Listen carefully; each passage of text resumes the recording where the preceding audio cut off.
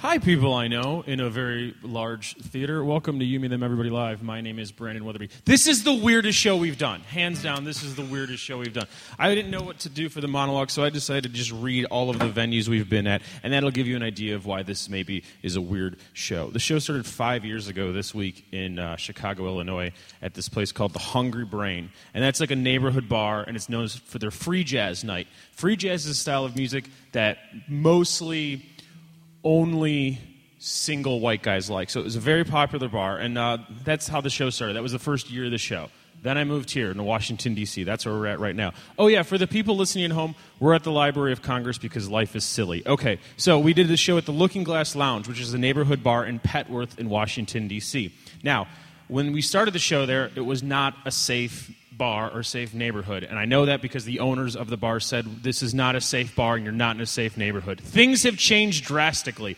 One of the reasons why we stopped doing a show there is because there was a fight between two bros at an 8x8, which is a show we do, during a poet's reading. So once we decided there was a brawl during poetry, it's time to move on. The neighborhood's been completely gentrified.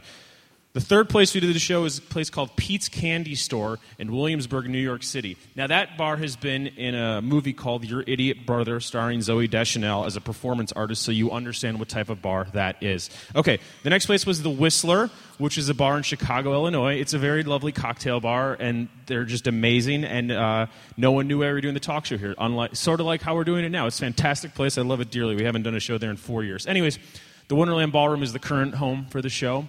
And I love the Wonderland Ballroom when I'm doing the show, and I absolutely hate the Wonderland Ballroom an hour after I do the show because it turns into a horrible, horrible place in the lovely Columbia Heights neighborhood. By the way, for the people listening at home, and even some of the D.C. residents, whenever you can pick up a shirt that says Columbia Heights Day, remember that it's spelled COLUMBA Heights, not Columbia Heights Day. But that's a lot more fun, and you can buy those shirts at a heavy discounted price. The next place we did the show was The Way Station, which is a Doctor Who-themed bar in Brooklyn, New York. So pretty good choices there thus far. The next place was a place called The Grape Room, a lovely venue that bills itself in Philadelphia, but it's really in the suburbs of Philadelphia. And boy, that was a show. It was a show that I'll never go back to that place. It was a horrible, horrible place. The next place is The Creek and the Cave, which is a comedy theater in Long Island City, New York. You know where Long Island City, New York is? Perfect. Not a lot of people do. It's a real hassle for the club. The next place was called The Wind-Up Space, and they're a bar.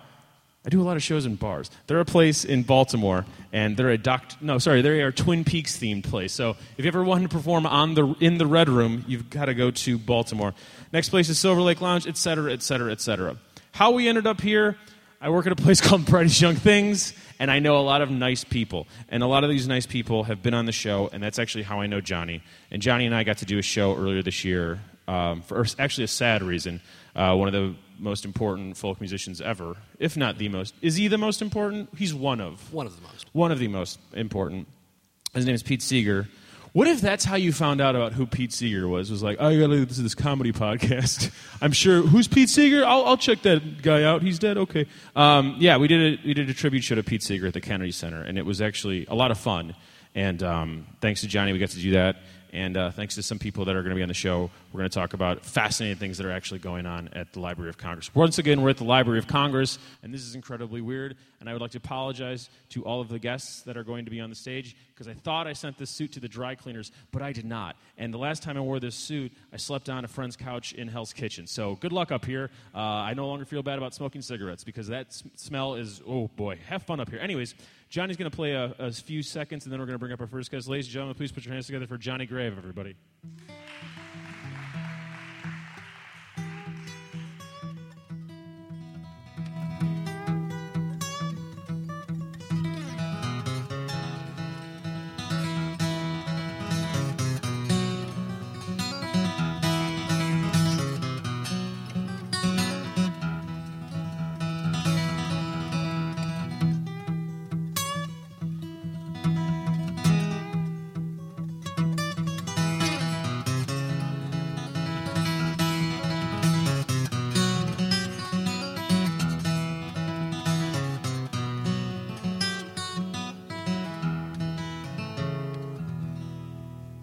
Thank you, Johnny. You're very good at what you do. You could laugh and make fun. It's okay. Don't, talk, but, it's okay to go, ha, ha, ha, and ho, ho, ho. That's how people laugh, I'm assuming. Anyways, our first guest is a very nice man that I met recently via the Library of Congress, and he's been nothing but great to British Young Things and this talk show and myself. They're pretty much the same thing at this point. So, ladies and gentlemen, please put your hands together for the very nice Mr. Nick Brown, everybody. Nick, come to the stage that happens to be where you work. Johnny, play some music.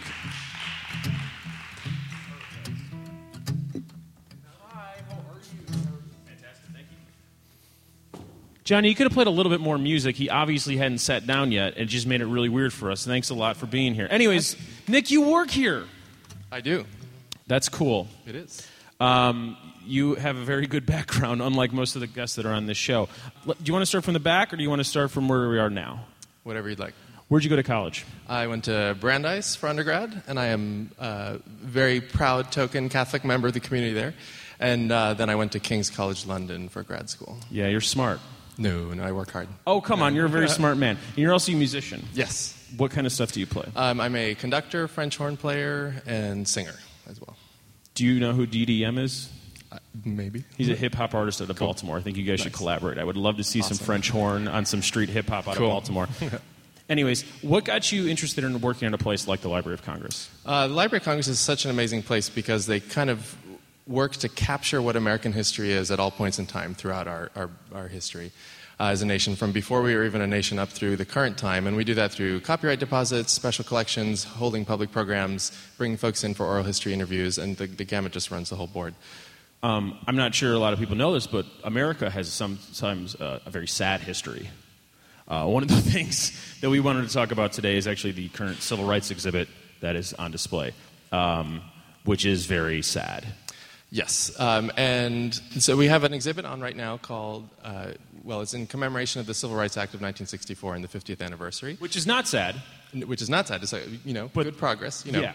The exhibit goes from prior to the Civil Rights Act and then through current times and showing the development of how civil rights has evolved in the U.S. for different types of communities. So the African American community, the LGBT community, the Hispanic immigrant community, and so on and so forth. The curators did a really great job in trying to represent all those different aspects of our history. And the thing about the library is that we're here to provide the primary sources for people to study them and then make up their own decisions about what we need to do or what we did wrong, what we did correct, that kind of deal. So that's actually very helpful, but it could get kind of heavy. Now, did you have any? Did you work on that exhibit in any way? I've been involved in the civil rights programming from the music side. Okay. So in the music division, we have a concert series that's been around since 1925. Our concerts are all free and open to the public, which is really cool. And actually, an act of Congress had to be passed to build this hall that we're sitting in, and the money was given in 1925 in January. It was built and opened by October of that same year, presenting shows, which is nuts. But anyways, back to what you actually asked me. You had Mavis Staples. Yes, exactly. Who is arguably the most important musician of the civil rights movement. I'm using that word. Why am I using most important so often? Anyways, Mavis Staples performed as part of it. It was a free show. Yeah. That's pretty cool. It is pretty cool. And we're really excited to be able to do that kind of thing for the public, to bring these artists who have been an integral part of any kind of movement in American history and reintroduce them to folks who knew Mavis from back in the day, and also share this music with folks who might be completely new to it and might not know who Mavis Staples is or who the Staples singers were. Do people come here not knowing the Staples singers? Yes. Is that an issue? Yeah. Oh, I don't think it's not necessarily an issue. No, that's an issue. Well, if you don't, you should know who that is, who that group is. They should, but we're happy to be able to provide the opportunity for them to learn about who she is, even if they didn't know. So we're all about bringing in as many different audiences as possible and spreading the wealth of knowledge there. That's so proactive. I know. And not just me criticizing people for not knowing who Pops is. We're different people. Once again, you're better than me. Anyways, one of the parts that is very powerful in the civil rights exhibit is the Brown versus Board of Education document that you have. Could you talk about that at all? So we have the reading copy that Chief Justice Earl Warren read of the decision of Brown v. Board, and it has his personal annotations on there. And it's this kind of amazing piece of paper that was present in one of the most pivotal moments in our entire country's history. And here it is. And by seeing it, I personally think that these objects can transport us to the moment. So even like a copyright deposit of sheet music, one of the Staple Singers songs from back in the day will have the copyright deposit, and you can say, wow, this is the creative process from the beginning to the end. It's not just this crazy thing that's out in the ether where we don't know where it all came from, but it's a tangible thing here. Yeah. One of the parts that I really like about the exhibit is the Jackie Robinson letter to decide to join Major League Baseball. Mm-hmm. There's no question there. Isn't that a cool thing? It is. People should come and check that out. They should definitely check it out. And the neat thing about that exhibit and all of our other exhibits is that they pull in things from throughout the library. So there's the Jackie Robinson letter. We have a draft manuscript of Invisible Man by Ralph Ellison, which is amazing. We have sheet music in there, and then we have the more official documents like that Brown v. Board. Your background is music. What is your favorite piece of music? Am I using that word? Ephemera? How do I say it, Johnny? Ephemera. Ephemera, thank you, yeah. Nick. Once again, Sorry, Johnny. better than me at talking. You should host a show. Anyways, there's a exhibit right outside of the room that we're in right now, right outside of the Coolidge. Yes. Do you want to talk about that for a quick second? Sure. So we hold the Ira and George Gershwin collections, and we have everything from George's piano to Ira's self-portrait to Ira's pen. Would you ever commission a self-portrait of yourself? Hence the self-portrait. No, I don't think. Why not? Because I like taking selfies. Will there be a selfie version of the Library of Congress one day? Will there be a room dedicated to selfies? Both the TV show that is now canceled and the idea of a selfie. I think we have some in the collections already. How? What? Why? I don't know, because they're actually not a new thing, maybe? How are, like, physical, like, film, or, like, you're just copying Instagrams? Like, Yeah, both. What? Yeah, so we had a really cool project last month for Halloween that the American Folklife Center ran, which is a part of the library, and they invited folks to send in their pictures from Halloween all over the country so that we could capture what, Americans are seeing and doing for Halloween, and there were selfies in there for sure. Someone at the library did some research, and they figured out that the first known selfie was from the late 19th century. So in the 1890s, someone with one of those old cameras actually took a selfie, which is pretty ridiculous. Okay, so you think it's ridiculous as well? Oh, I like it. Okay, good. If you need to convince someone to come here, though, you shouldn't have to. If you had to, what would be the one selling point that you have? Your mind will be blown no matter what subject you're interested in, no matter what kind of music you like, no matter what kind of history you're into, no matter where you are from in the country or from the world, there is something for you here. You might have to dig a little bit, or you might need to ask someone for some help, but all of our staff will be able to point you in the right direction. That's a fantastic, nice answer. Let's get to the real stuff. Uh-huh. You used to work at the White House. No, this is not a question about politics at all. Yeah. One question about it. Mm-hmm. How close was it to the West Wing, 1 to 10, / do you watch the newsroom, / is it the funniest show on TV or one of the funniest shows on TV? I have watched part of the newsroom. I don't have an opinion about how funny it is or not. Oh, come on, it's hilarious. It is hilarious. I don't know if it's the funniest in the world or not. But it's not the funniest in the world, but I laughed so hard I woke my cat up last night watching really? it. Oh, yeah, it's Yikes. a silly show. Yeah, no one really talks like that. Oh well. You're so nice. Thank you for doing this. Cool. People should come here. Obviously, we'll be saying that throughout. And it's so weird. I usually end interviews like, "What do you have to plug?" Come to the Library of Congress. I have a BYT plug. How about that? Yeah. Let's do that. That's a perfect one. The Library of Congress is very excited to be working with BYT this season, and BYT and the library are presenting a series of 80s musicals for films in January, including, yes, Xanadu, because we all need to see people in rollerblades on Capitol Hill. So yeah, it makes sense. Check it out. It's free. They're on Friday nights in January, the last 3 Fridays of January, and we're looking forward to many more collaborations. Ladies and gentlemen, please put your hands together for Nick Brown, everybody. Nick, Johnny, play him off. Cool song, right?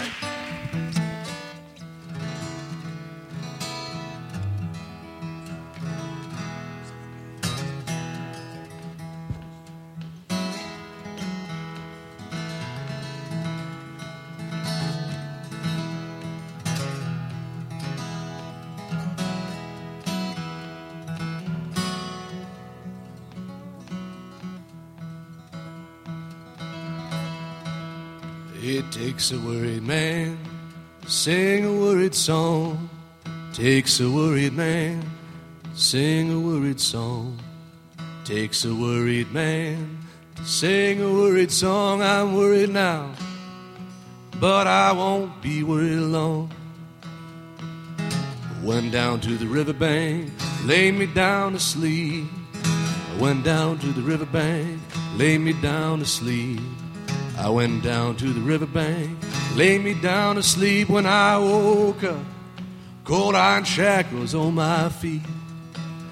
It takes a worried man to sing a worried song. Takes a worried man to sing a worried song. Takes a worried man to sing a worried song. I'm worried now, oh, but I won't be worried long. I asked the judge, what may be my fine? I asked the judge, what may be my fine? I asked the judge, said, what may be my fine? He said, $50 and $11.29. Takes a worried man, sing a worried song. Takes a worried man to sing a worried song. Takes a worried man, sing a worried song. I'm worried now, oh, but I won't be worried long. I looked down the track as far as I could see. I looked down the track just as far as I could see. Looked down the track just as far as I could see. Little bit of hand, oh, it was waving after me. Takes a worried man to sing a worried song. Takes a worried man to sing a worried song. Takes a worried man to sing a worried song. I'm worried now, but I won't be worried long. I'm worried now, oh, but I won't be worried long. I'm worried now.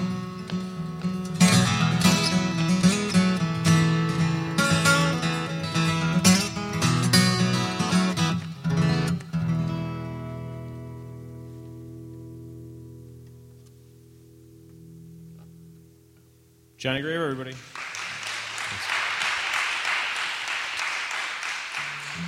Should we tell the people the name of that song, or should we make them guess?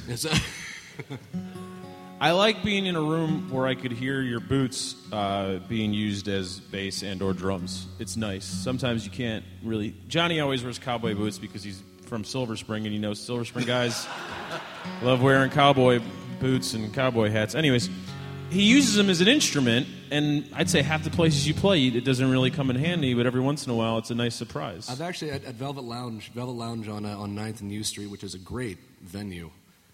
You're rolling your eyes. It's an audio podcast, sir. Yes, yeah. It's an awful venue, and it smells terrible. At the Velvet Lounge, the stage is actually carpeted, and I asked Aristotle, who's the sound guy there, I asked Aristotle to give me if I could use this sheet of plywood he had used to bolster mic stands to the wall. And we used it, and he mic'd it up, and it sounded great. I played the Velvet Lounge about 8 months later, and they still had the piece of plywood, and he kept it there for me. I showed up late. I ran out of the metro. Wait. Do you think that they kept it there for you, or it's such a poorly run venue that they just didn't notice? The latter is certainly true, but I asked him, I said, is that the same piece of plywood that I use? Because it has the same holes drilled in it. And he said, yeah, I kept that here for you. Well, he's a nice liar. So anyways, Johnny's here all night. Susan, thanks for doing this. Ladies and gentlemen, we're going to talk about sports because all my dreams get to come true. Ladies and gentlemen, please put your hands together for Susan Rayburn, everybody. Susan.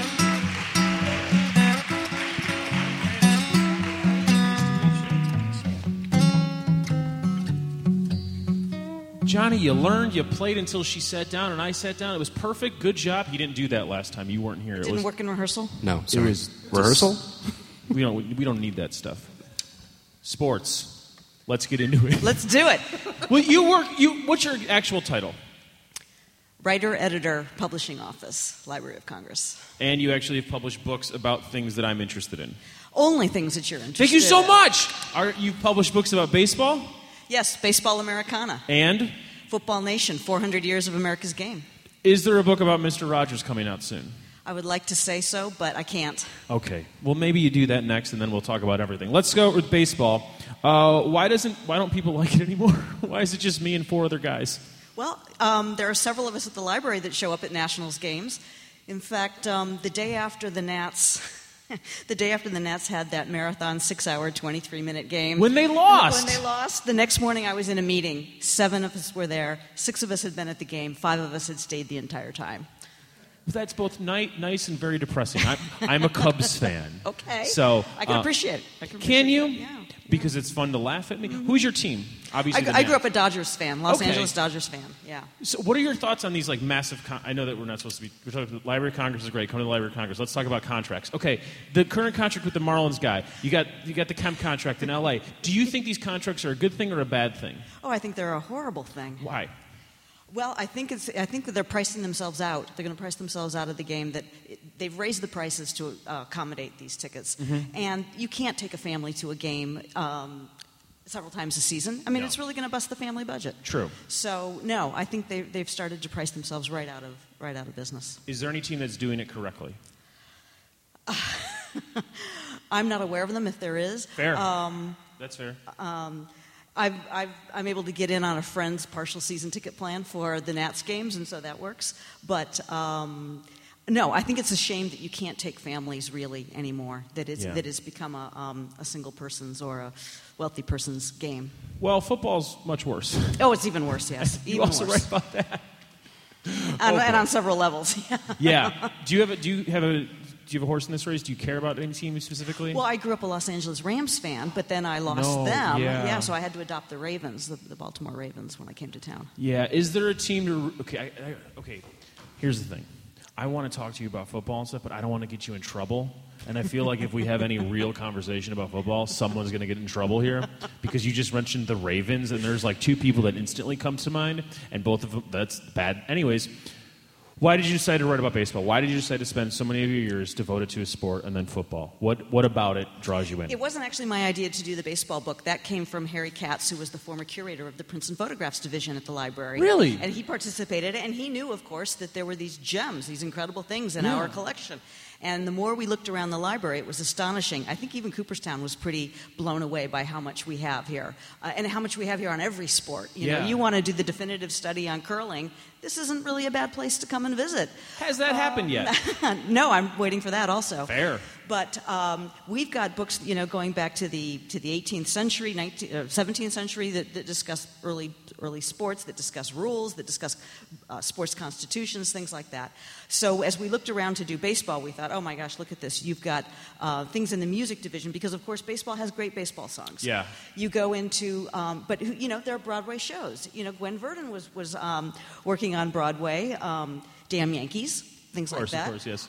You go into manuscripts. We've got the Branch Rickey collection, and within that are the Jackie Robinson papers. So you could go almost anywhere in the library and find samples that related back to baseball. Do you find that going more and more away and more football? Because we both know football's a much more popular sport. There are now more hip-hop songs about football than baseball. Do you feel like in 100 years there'll be this wealth of information that translates to every form of pop culture and culture in general about football? Will there be a musical about football? Will The Blind Side be turned into a musical? Right. Well, and you had Lombardi on Broadway. Oh, that's right. Not long ago. Starring the dad from the Wonder Years. Exactly. That was the guy. Yeah. That's why I do this. I could throw out any Wonder Years reference. And so, do you think Paul was Marilyn Manson? Anyways, go back to what you were just saying. That was dumb. I had to mention that. I think that's the first time Marilyn Manson has been uttered in this auditorium. I did it, guys. Anyways, are you watching football? Do you watch football? I do, but I don't watch as much because ever since my cable service provider improved my service, I got fewer stations. So I don't see as much as I used to. But watching it is different, actually. It really is different nowadays, knowing what we know about what may happen to so many of these players. Yeah. And that's a scary thing. That's a really scary thing. When you were... What was more depressing to write, the baseball book or the football book?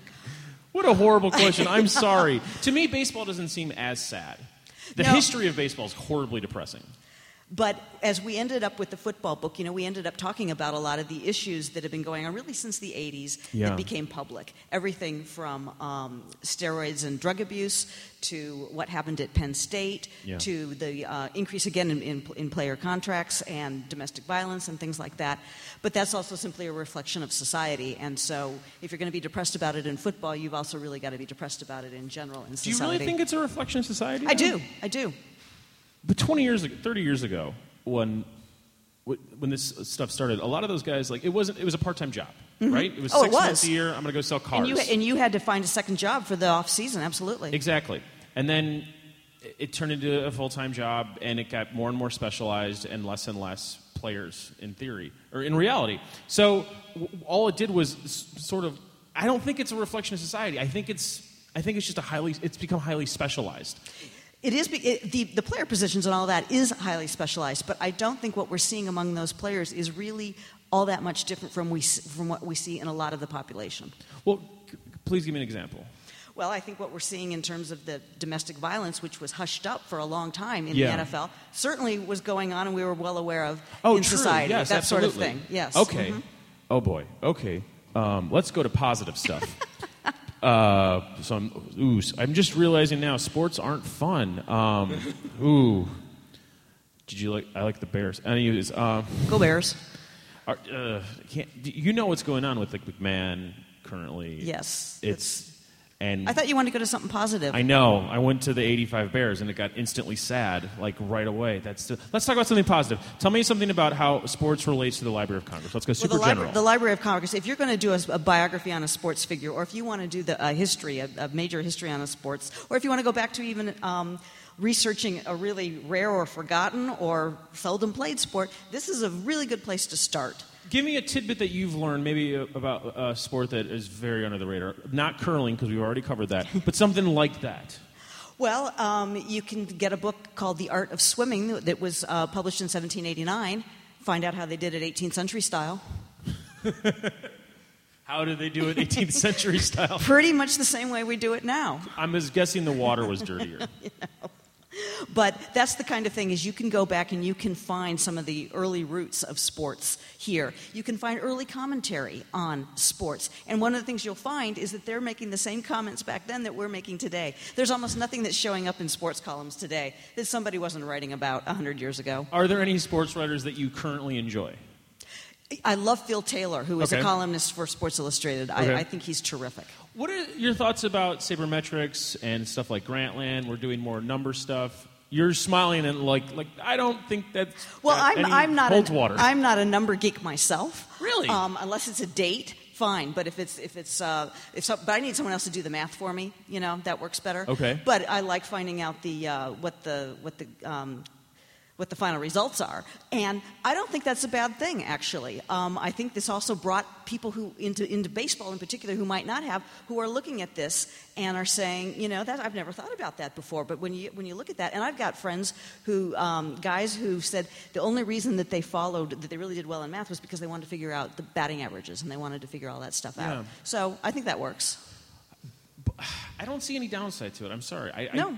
It changes the game completely. I like how we're talking about stuff that only I enjoy. I'm sorry, everyone in the room. I understand completely. But you know, I went to a baseball conference a couple of years ago, and the Sabre Whoa. the Sabre guys were there. And one of the topics, this was one of the topics, Yes. was what is the difference in a catcher's batting average following innings when he has gotten on base? Is there a difference? Because the rule of thumb always was that a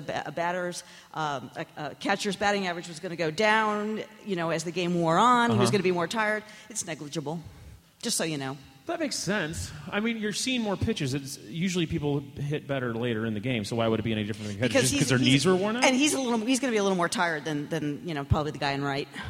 He's also talking more smack, though, and could possibly, and especially if it's the NL, you can get in the other pitcher's head. You kind of know what's going on. What's your favorite dirty player of all time? I don't have one. Oh, come on. Really? No, I liked Merlin Olsen. Come on, he was a gentleman. But okay, whatever.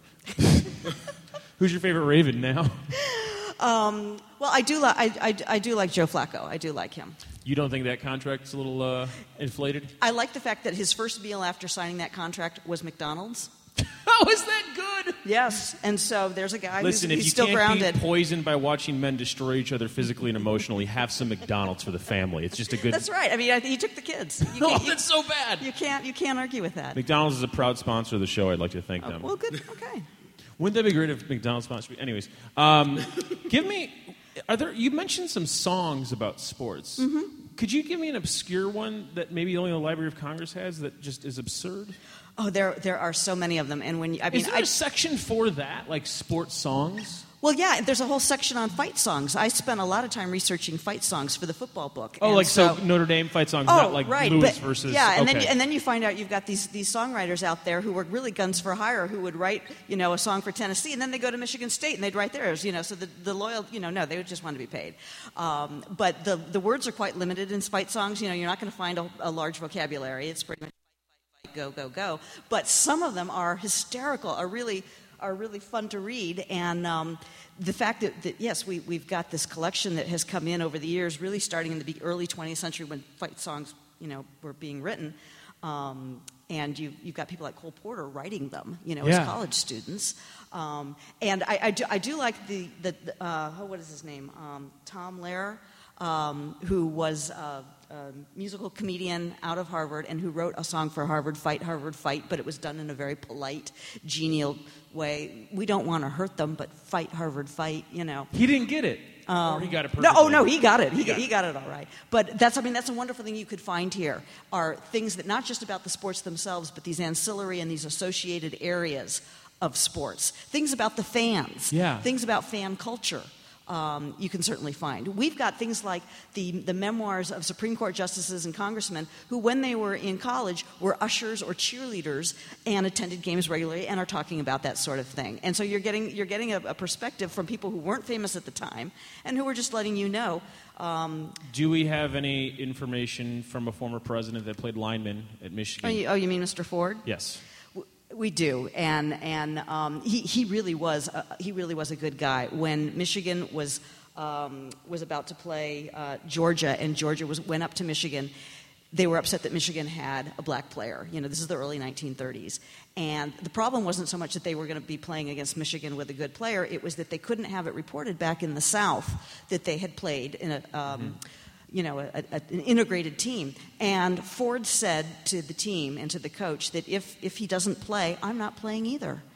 And he stuck to it. And as it turned out, they made an arrangement in which one player from Georgia would not play, and one player or Georgia Tech would not play, and one player from Michigan would not play. And Ford and this fellow remained friends for the rest of their lives. And so. No, there were some wonderful things we did find out about him besides the trick knee, and all of that. Yeah, that's actually really nice. Should we end on that, or should we talk about a president that was a cheerleader? That's your call, dude. All right, let's do that. I don't work here. Let's definitely talk about that. Do you have any little tidbits about that?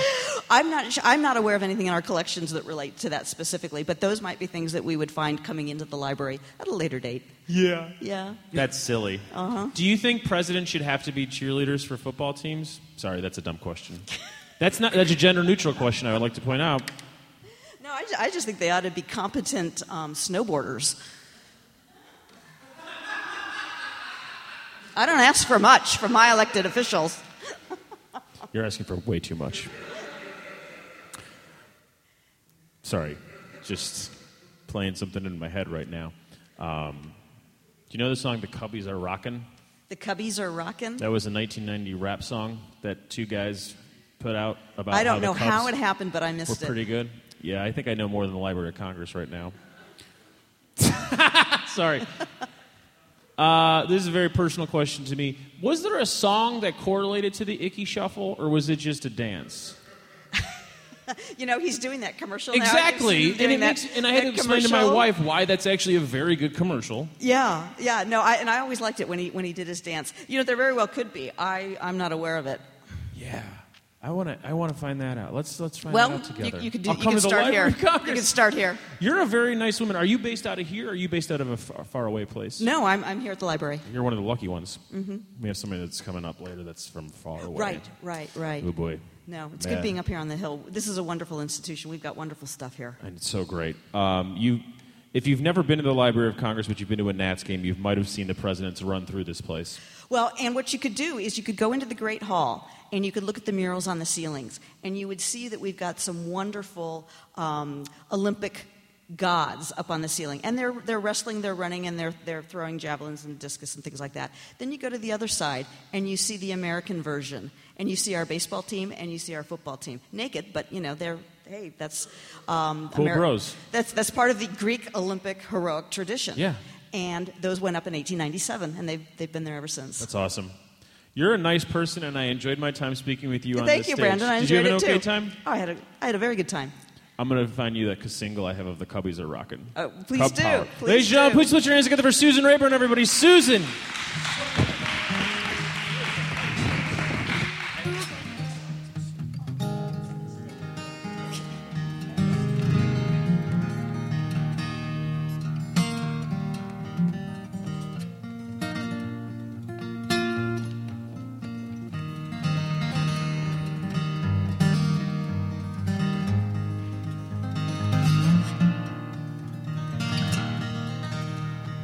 Freight train going so fast. Freight train going so fast. Please don't tell them what train I'm on, so they won't know which route I have gone. When I die, just bury me deep down at the foot of old Chestnut Street, so I can hear old number 9 as she goes roaring on by. Freight train going so fast. Freight train going so fast. Please don't tell them what train I'm on, so they won't know which route I have gone.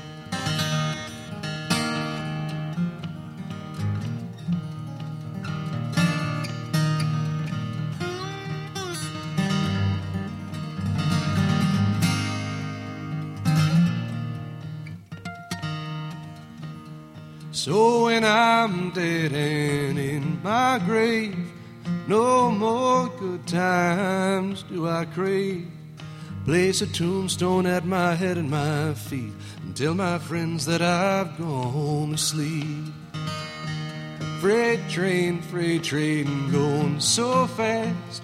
Freight train going so fast.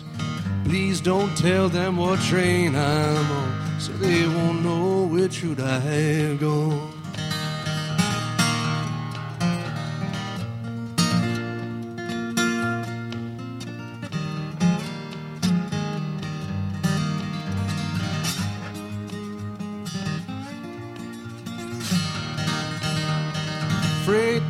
Freight train going so fast.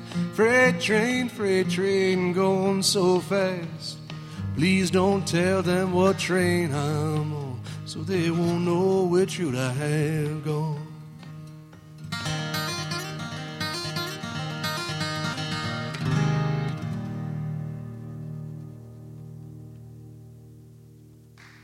Johnny Grave, everybody. You're good at what you do. Keep doing it. Gene, lovely. I'm going to bring up something that might be able to help you in your future and hopefully your present. Ladies and gentlemen, please put your hands together for Gene Deanna, everybody. Gene, the stage area is yours.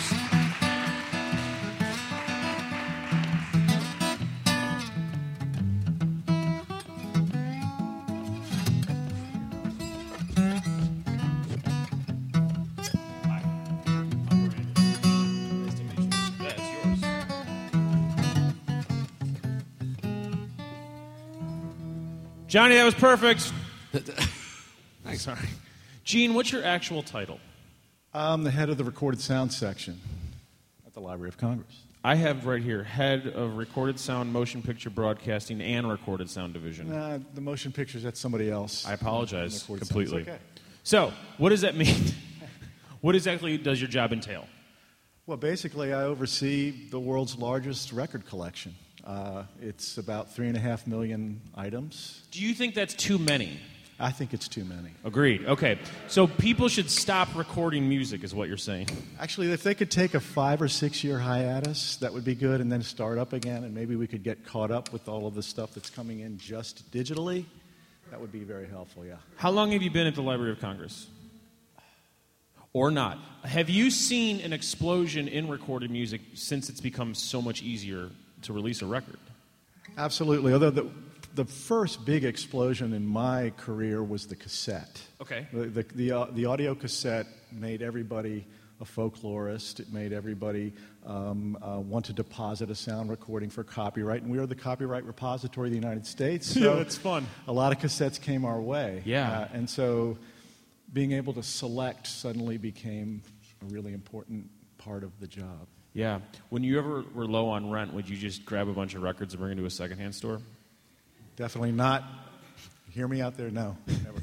Do you miss those days? Does anybody even do that, or is everything now just digital? Oh, no, we still have, we are still acquiring cylinders. I mean, things come in. But that's cool, and yeah, actually. I mean, we're getting everything all the time. The entire history of the recorded sound technology is alive because it's coming to us every day. I could have a box with a hard drive of WAV files with 17 wax cylinders stuck in between them. So. Does that happen often?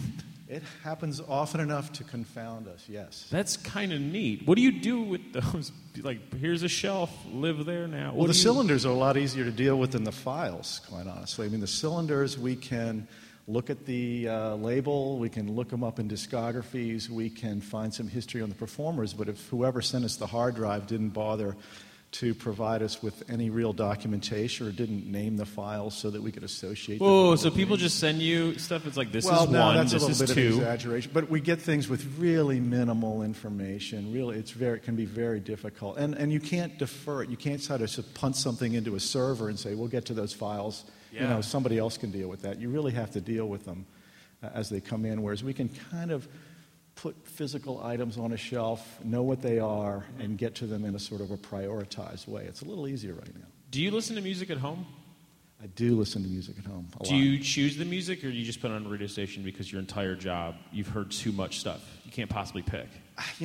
I used to hear a lot of music on the job, but now basically what I do is email and go to meetings. And so you have a fun job. Other people get to listen to the recordings. I just sort of take their advice from most of these things, and I look at the recordings and I go, yeah, those are great. I wish I could hear them, but I can't. Do you have a good enough ear where you can tell like an uncompressed WAV file versus like a 48-bit MP3?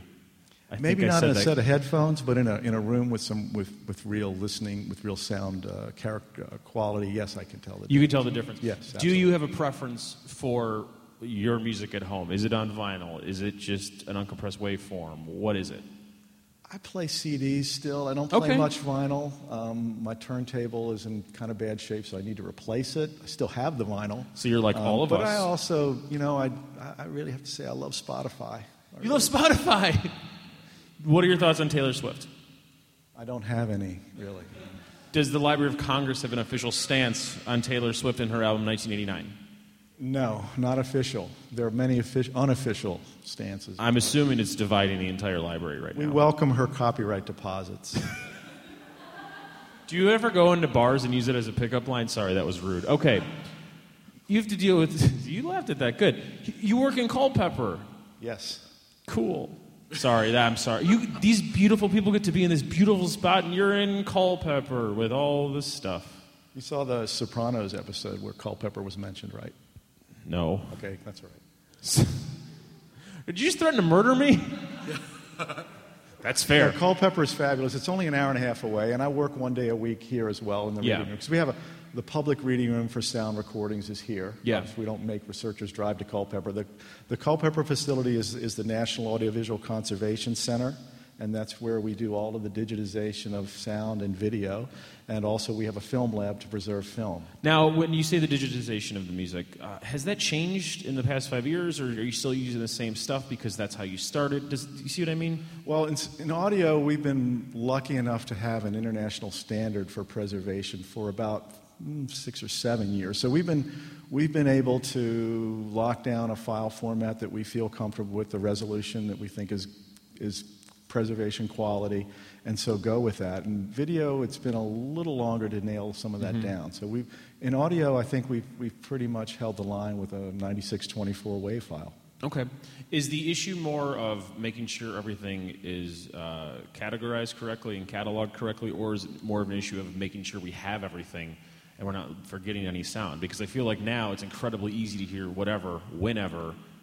You got to let go having everything. I mean, it's not possible. I mean, what we try to do is get as much of a sense of what we can of what's being produced out there, what we aren't receiving, and try to fill some gaps. But it's just overwhelming. We don't have the staff. There are about 40 people in the recorded sound section, including a reference staff here downtown, and the engineers that do the digitization, the catalogers and technicians and managers. So not enough people to encompass the world's production on recorded sound. Just not possible. Are you a musician? No, I play guitar. Fair enough, fair enough. Do you have any advice for musicians? When it comes to preserving their music? Yeah. Yeah, absolutely.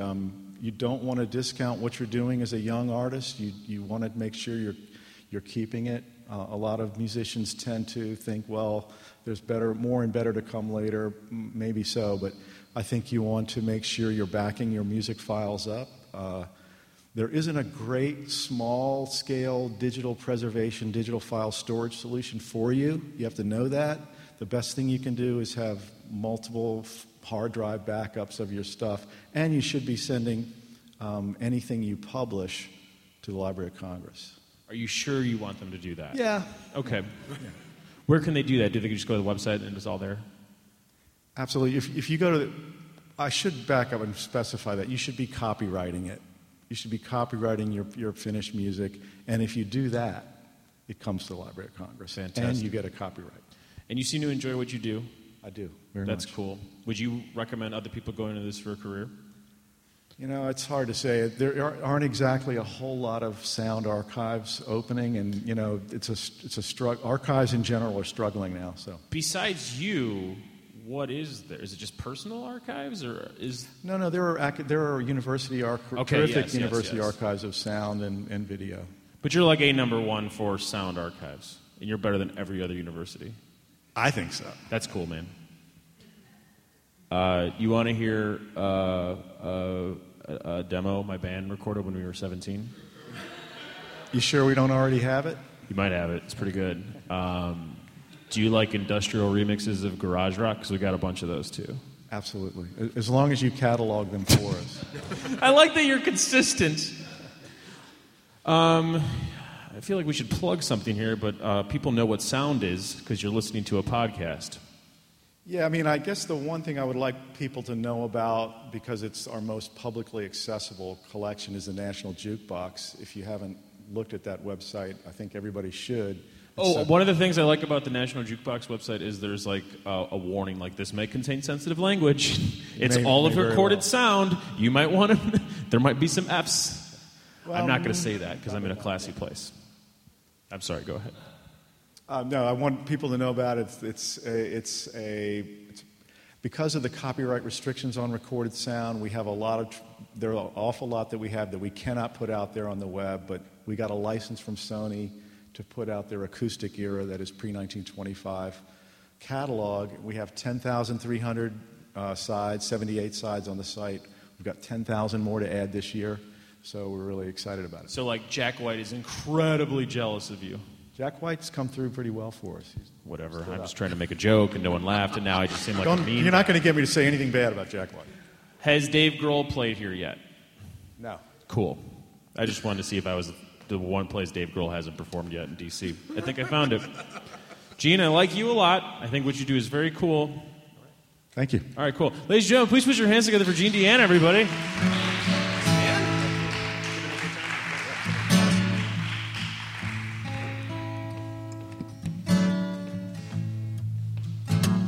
Well, you wake up in the morning, you hear the ding-dong ring. You go marching to the table, you see the same damn thing, knife and fork on the table, nothing in my pan. Oh, you say anything about it, you in trouble with the man. You let the midnight special, baby, shine a light on me. You let the midnight special shine a light on me. Now you go down to Houston, baby. Oh, you better walk right. Oh, you better not stagger in you. And you better not fight. Sheriff Brady will arrest you, mama. Yes, sir, he'll take you down. Oh, you say anything about it, hell, you jailhouse bound. You let the midnight special, baby, shine a light on me. You let the midnight special shine a light on me. Let the midnight special, baby, shine a light on me. You let the midnight special shine a light on me.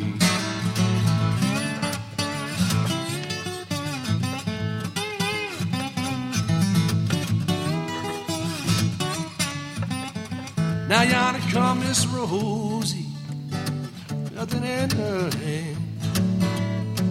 I can tell her by her apron and the dress that she wore, the umbrella on her shoulder, the piece of paper in her hand.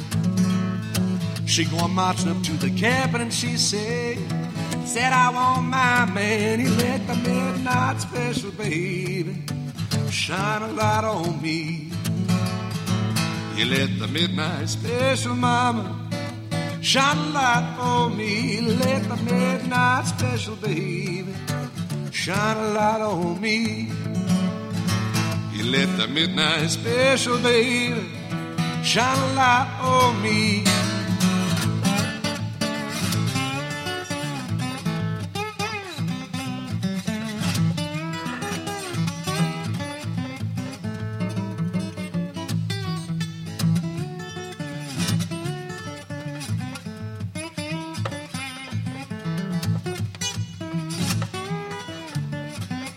Let the midnight special, baby, shine a light on me. You let the midnight special, mama, shine a light on me. Let the midnight special, baby, shine a light on me. You let the midnight special shine a ever-loving light on me.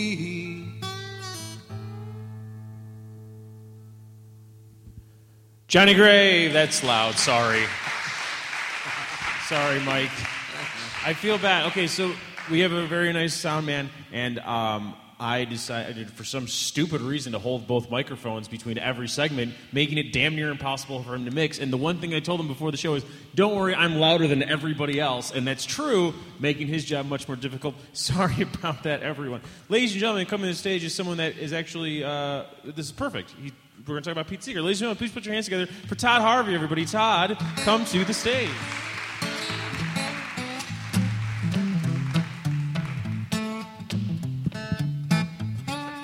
This is yours. Nice to meet you. I'm Brandon.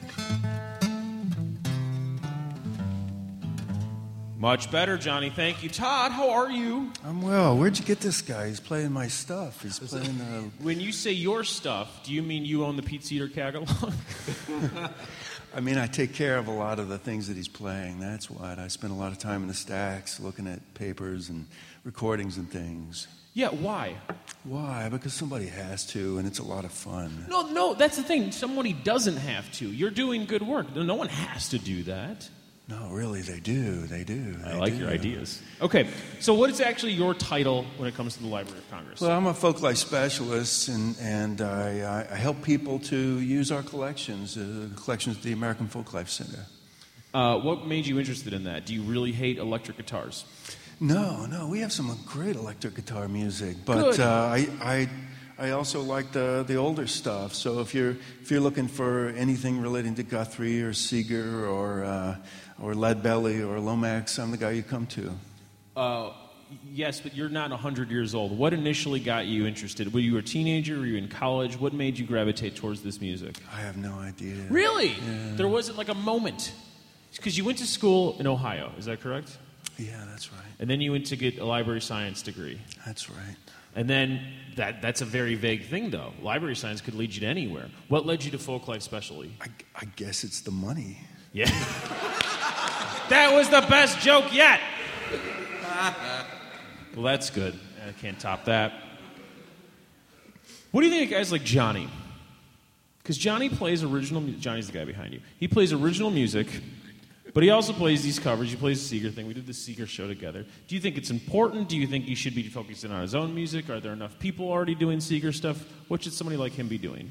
No, he should be doing just what he's doing. I mean, it's always been a mix of original material and traditional material. If you look at Pete Seeger's repertoire, that's what it was. You look at Leadbelly, look at any of these people. Yeah. He's doing just what they did. What's some of the give me a Pete Seeger tidbit that isn't well known, that wasn't in American Masters or the American Experience? Pete Seeger was the first intern at the American Folklife Center. That was in the documentary, dude. I saw it. Sorry, that's the gotcha in me. I got the gotcha media thing going on right now. I don't know what you know. I know a lot of stuff. Do you know about the Icky Shuffle? That's a callback. I apologize. Anyways, Are there any artists now that are floating your boat, or are you because of your job you're kind of like forced to listen to this already amazing stuff, but stuff that's been recorded like 50 years ago?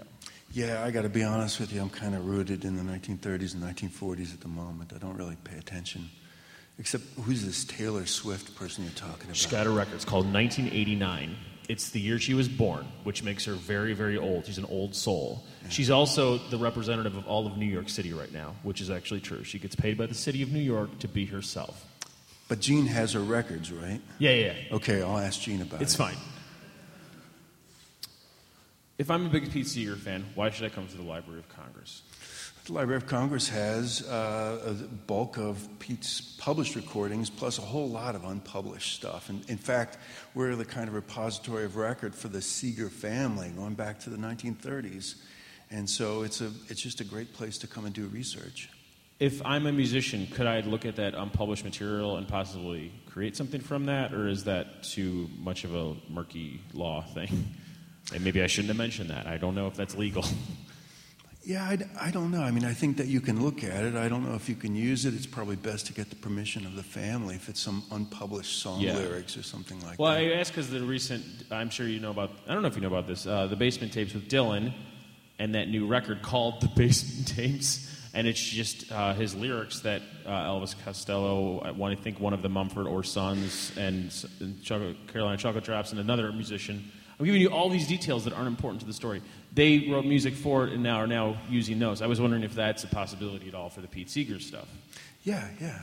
I'm sure they got. Who's this? Dylan Thomas. Dylan Thomas, yes, the famous Basement Tapes. Dylan Thomas. Yeah, those were great. He's a good guy. Great. Lo and behold, yeah. Yeah. Pete Seeger stuff. The family owns it. It's their intellectual property. You got to get the permission. But we're in a new age, man. We're just going to steal it anyways. Is that cool with you?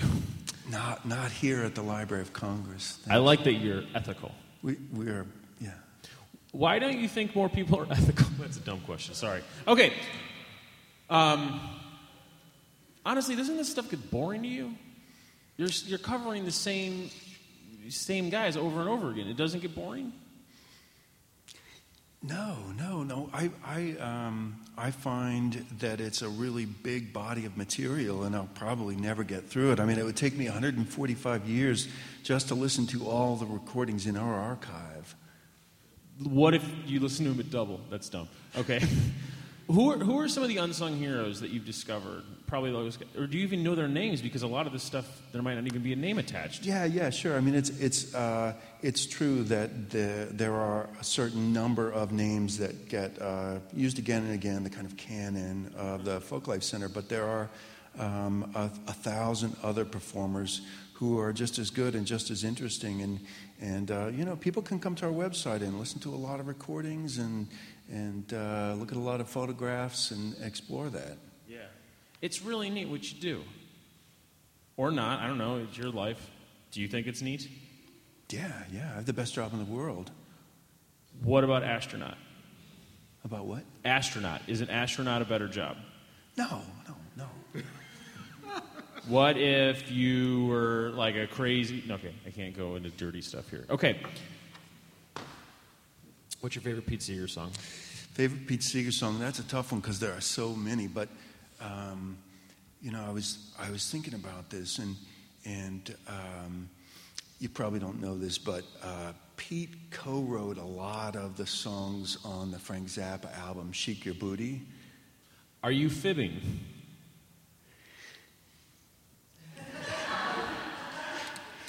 I don't know. Turn, Turn, Turn's a pretty good song.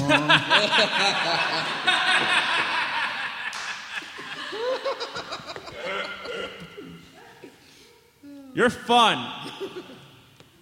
I feel like the more I talk, the dumber I'm obviously dumber than you. And the more obvious that becomes to the rest of the people. Did you know that Libba Cotton actually lived here on Capitol Hill about 6 blocks away? You were playing Freight Train a little bit ago. She lived in one of those row houses down there, just nearby.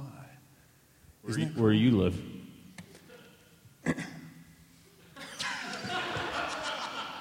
I live in Libba. No.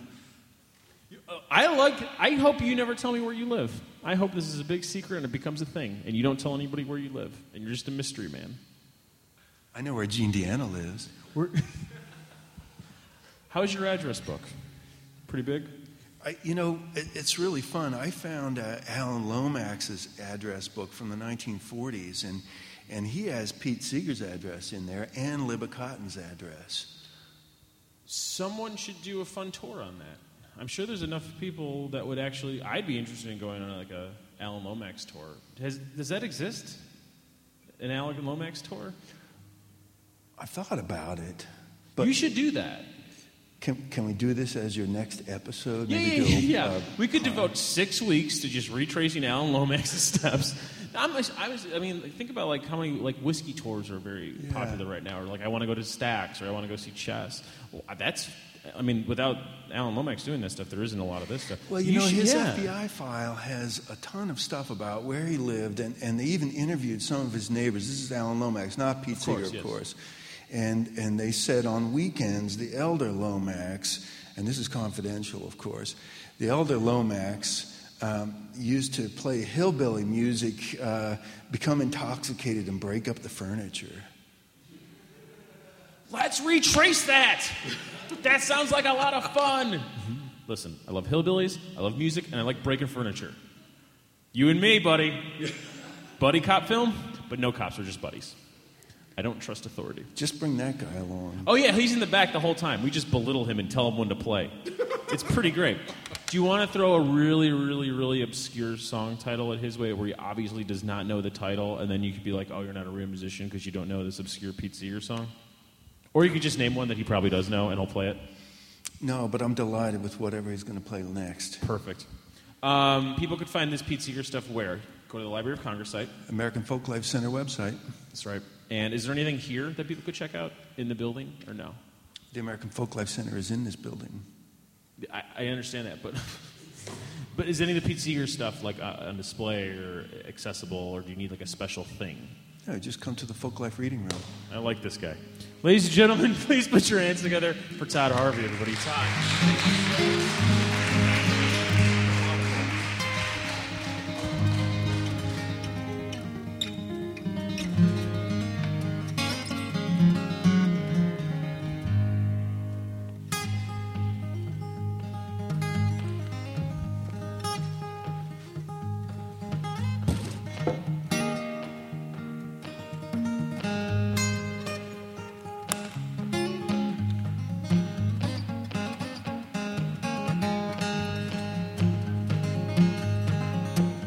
Well, Casey Jones was a noble engineer, told his fireman not to fear. All I want is my water and my coal. Look out my window, see those driving wheels roll. It was on a Wednesday morning, came a shower of rain. Round that curve it saw the passenger train. In that cabin seat was Casey Jones. He's a noble engineer, but he's dead and he's gone.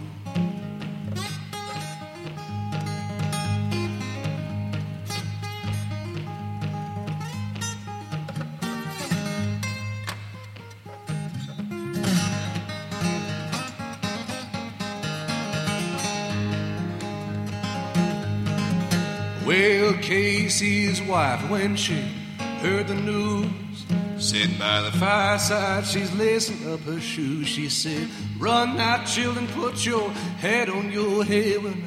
Run downtown, see your daddy's dead. Mr. J. Gould said before he died, he'd fix those trains so the bums can't ride. Ride the rail, they'll ride the rod, and they'll trust their lives in the hands of God.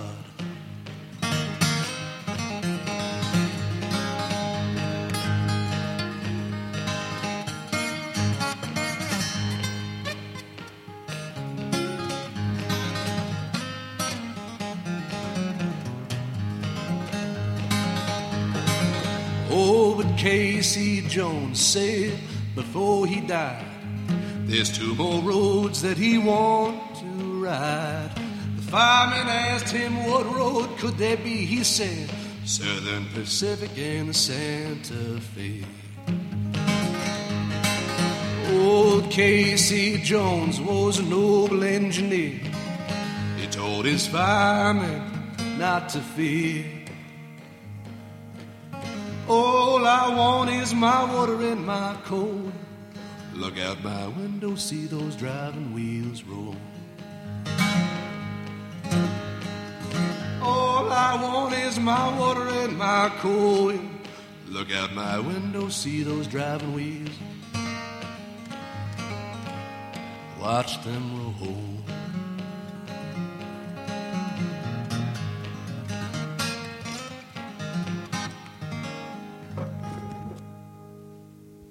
Johnny Grave. This is the louder mic. I took the louder mic because the next person is actually louder than me, which is hard to imagine. We were initially going to put the stand-up directly in the middle of the show. I made an executive decision to put him at the end of the show, and you'll see why. He's a good friend of mine. I like him a lot.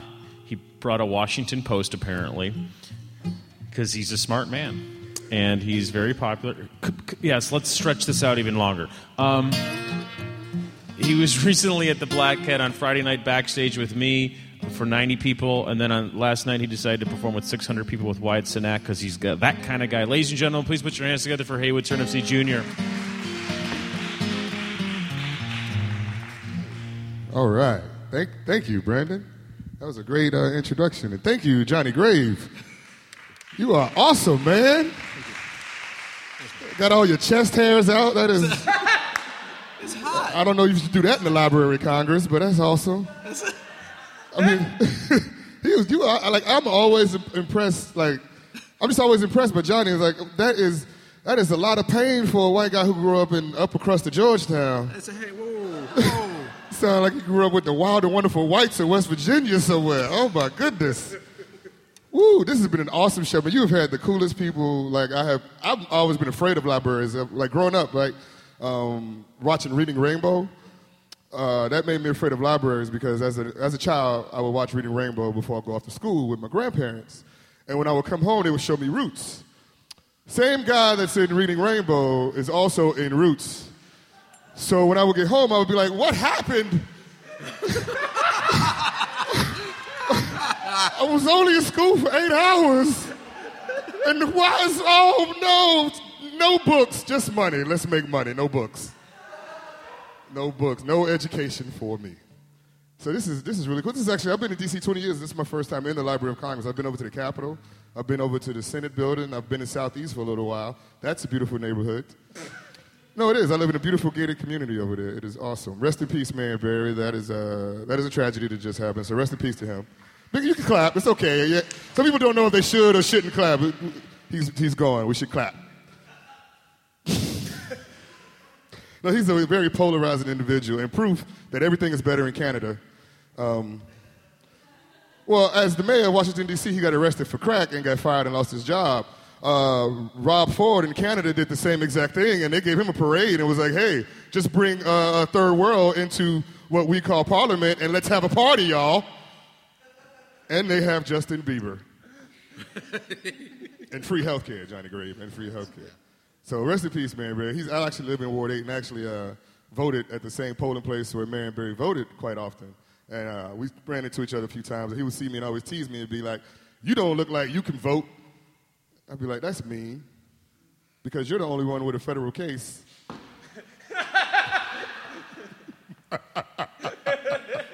Yeah. So, I'm amazed I should actually perform. Yeah, so we're learning a lot today about the archives, man, and music and sound recordings. And I once found out that there is like, okay, there's only 24 hours in a day, right? And like through the radio, we only actually hear 1% of the actual music that has been recorded. So it is amazing to me that there's like more music in the world than I could ever smoke. Sorry. I apologize. I figured the archivists would get that because I'm like, what are they doing in those archives? The last guy was so cool. He was incredible. He was incredibly cool. I was like, man, I want to archive with him once. I would love. I know who Arlo Guthrie is. I want to. Pete Seeger. I know all that good stuff, man. Casey Jones. When was he at the bat? Hey, Johnny Grave. Do you know "Rather Be" by Clean Bandit? Can you close out with that? No. Oh man. No, music. It's the beauty of music to me is like a few things that happen in America, like culturally speaking, jazz and stand-up comedy are like uniquely American. What do you call those things? Art forms. Like they were created uniquely in America, and those are things that we have given to the world, contributing to culture. Right? Like that's a beautiful thing to me. Like we talk stuff about America and all our differences and whatnot, but it's beautiful to me that culturally, like we are amazing. The music that we produce. You ever notice, though, that the music, the better, the poorer or the more, the worse the people have it, the better the music and the food is? Mm-hmm. Like, have you ever noticed that, like right now, like, I just had some Peruvian chicken. That is awesome. I don't know what kind of hell they have gone through in Peru. I was like, who made those people slaves? Because what they have done to the chicken is awesome. And while I was listening to it, I was eating the chicken and was listening to music, and I was like, what did they rub on this chicken? Cocaine? Because And it's always amazing to me, like how, like times like this, right? Where like we just had the recession, and the music you guys are talking about Taylor Swift. That is not the music that represents the recession. Although I do like that song, "Shake It Off." I don't know why, but I do. I do. I shouldn't like that song, but I really do. But like the music that's going to come out from the next generation, you got like Kendrick Lamar. He's doing his thing, hip hop wise. Who are the hip hop archivists? Because right now we're archiving folks music, and we know they archive like the blues has been archived. Like who are the hip hop archivists? I would like to nominate myself as the hip hop archivist. I would love to sit around and smoke with the dude. And have the two, like we talk about the world's largest record collections and stuff, and I'd be like, man, I got a lot of stuff on my iPad. Don't knock Justin Bieber, though. Don't knock Justin Bieber. I got Justin Bieber on my iPad. I shouldn't have that. As a hip-hop archivist, I should not have Justin Bieber. My son teases me about having Justin Bieber. He's like, Daddy, you shouldn't have that, man. That is corny music. And I was like, you know what's corny? You. So, I was talking about culture, and that is how we express ourselves culturally, right? We express ourselves through the music, through the artwork, through media, through the different forms of entertainment. It's how we, like, show this is who we are, right? Like, I have Caucasian friends from West Virginia that tap dance something wicked. Have you guys ever seen this movie, The Wild and Wonderful Whites? It's an amazing, first of all, these people are they're so poor, I'm tempted. They might as well be black. Excuse me, I'm sorry. This crowd was too progressive for that. This crowd was too progressive. In West Virginia, that killed. They was like, what? We know what you mean, kinfolk. I was like, kinfolk? Kinfolk? What is kinfolk? Oh, that means cousin. So, you guys don't see what I see. The sound man in the back is laughing, which is a good thing. It's a good thing. He didn't turn me down. He was like, oh, you're going there. You're touching us.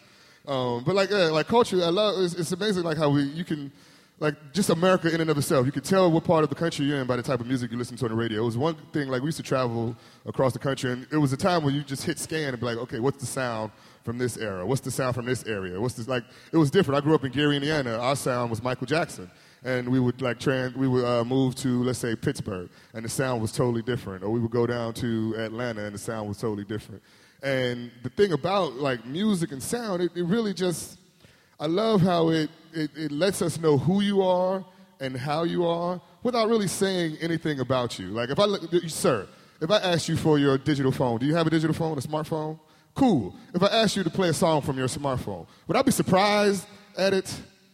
Exactly. He has Rather Be by Clean Bandit in his phone. Get on it, Johnny Grave. I have it in my phone. I do. Like right now. Who am I listening to right now? Sam Smith. That dude is amazing to me. Proof that, okay, all the good music is coming from London right now. And I don't know what they're doing to those London people over there. I swear, like him, Adele, Jessie Jane, I don't know what black drummer had sex with all of them to make this. I mean, like, every last one, I don't know, but they are all depressed right now because I listened to Sam Smith, and he sounds like, I don't know if you guys are familiar with, are you guys familiar with, what's his name, who sang, I can't remember right now, that's sad. I just messed up that joke. I did, because he sounds like this dude who sounds like Patti LaBelle, Sylvester. Sylvester is this big black transvestite who like sounded like Patti LaBelle, and that is exactly who Sam Smith sounds to me. And I was like, who broke his heart to make him sing those songs so rich and so beautiful like that? Like, have you heard that song, I Swear I'm Not the Only One? Oh, man, okay, this song is all about, it doesn't matter then. This song is all about love, right? And he's like, I know when you call me and call me baby, I know I'm not the only one. How heartbreaking is that? Like, man, would you go to your significant other and be like, yo, I know you call me baby, but I'm not the only one you calling baby. I know you're over there sleeping with Adele also. I know, I messed up that joke probably 2 sentences ago. But it's cool. It's cool that I messed up that joke here at the Library of Congress, because all we have to do later is look it up. Side note, do they still have the Dewey Decimal System? Is this the last place on Earth with it? You have Dewey, too. Like, this is the last place, because I went to a library the other day. I was like, just look at your smartphone. What are you even doing here? Google it. I was like, really? Thank you. I get my movies from the library, man. You never have to worry about them being late. No. Be kind, please rewind. Okay, in closing, we're talking about culture, we're talking about music, and I love the fact that that's how we can celebrate and share. Like, I grew up around so many different types of people. I listen to so much different types of music. So many different sounds are in my head. One of my favorite, probably one of my favorite artists of all times is Carlos Santana. I think Carlos Santana is one of the baddest dudes ever to rock the planet. I think he's just so smooth and so awesome. And the coolest thing about Carlos Santana, like Brandon Weatherby, is it's not all about him.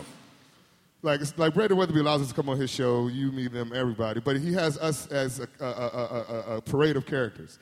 Same with Carlos Santana. He has a parade of characters on his albums. The only time that I don't like listening to his albums is when he has Haitians on there like Wyclef. Those are the only people I don't mess with culturally. I just don't like Haitians.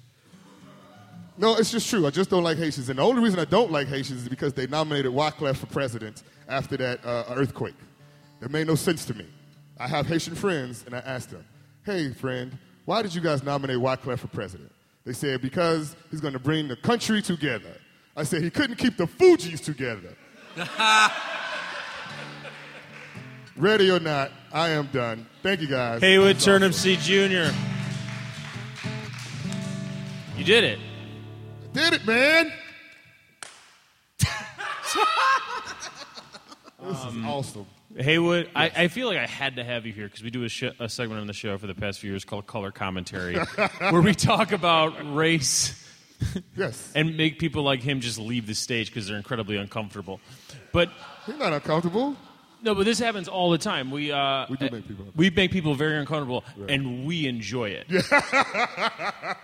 And I decided we shouldn't do that at the Library of Congress. We're not going to make people uncomfortable. Were you guys uncomfortable by me performing at all? I was incredibly uncomfortable by you performing. Well, you were scared I was going to use some curse words. Yes. Brandon came up to me. He was like, hey, you know this has got to be clean. I was like, well, guess what? I washed today.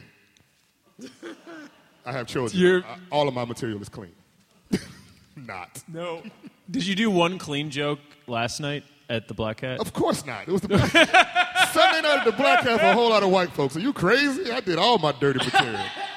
Are you sad about Marion Barry passing? Am I sad? I mean, well, death is a part of life. It's probably the biggest part of life. It's the opposite of life. Well, it's the passing of life. We don't know what's on the other side. I say that to say, am I saddened by the passing of Marion Barry? No, I'm not saddened by the passing of Marion Barry. I am saddened by the news treatment of the passing of Marion Barry. Yeah. Like how TMZ actually said, hey, former crackhead mayor of Washington, D.C., dead at such and such and such. Robin Williams passed away, and they didn't say coke-using, cross-dressing comedian dead at such and such and such and such. So I understand what TMZ is simply trying to do by just make a headline. But this is a human being that we're speaking about. Regardless of how we felt about him, this is a human being. And if you've ever lived in the District of Columbia, which I do presently, and I lived in Marion Barry's ward, you do understand the impact that he had on this city, which is powerful, Love him or hate him, we all know about this city. And home rule is number one on his list. and it's still number one on the list, some 20, 30 years after he's been mayor. So he wasn't all bad. Plus, we got a new stadium. I got a nice gated community. A lot of white people got to move to the city. That was only because of the 80s. Now we're uncomfortable. Yeah.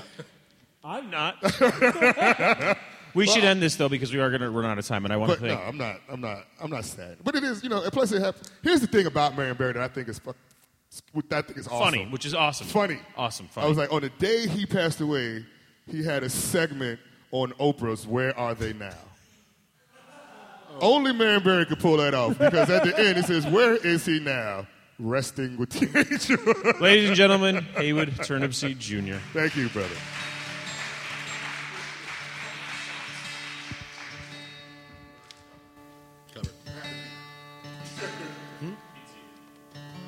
Last song, we're going to get out of here on time. Thank you so much for letting us do this. We hope we didn't waste your time completely, just a moderate amount of time that has been wasted. Cool, awesome. I was incredibly nervous for the duration of that set. I'm still nervous, and I'm staying on this stage because I'm afraid of what people think. I loved it. I'm going to say that out loud. For one final time, please put your hands together for Johnny Grave.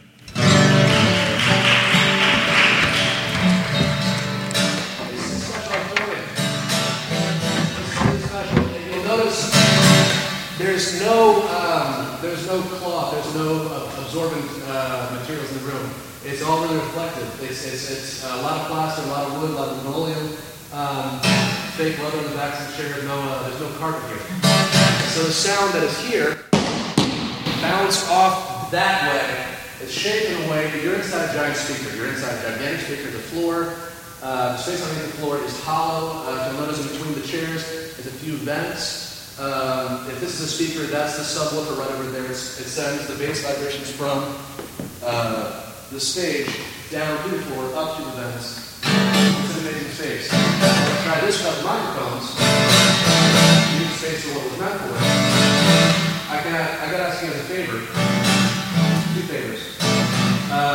Can you guys sing? All right. Okay, so just sing. Just stand. Stand and open your ears up.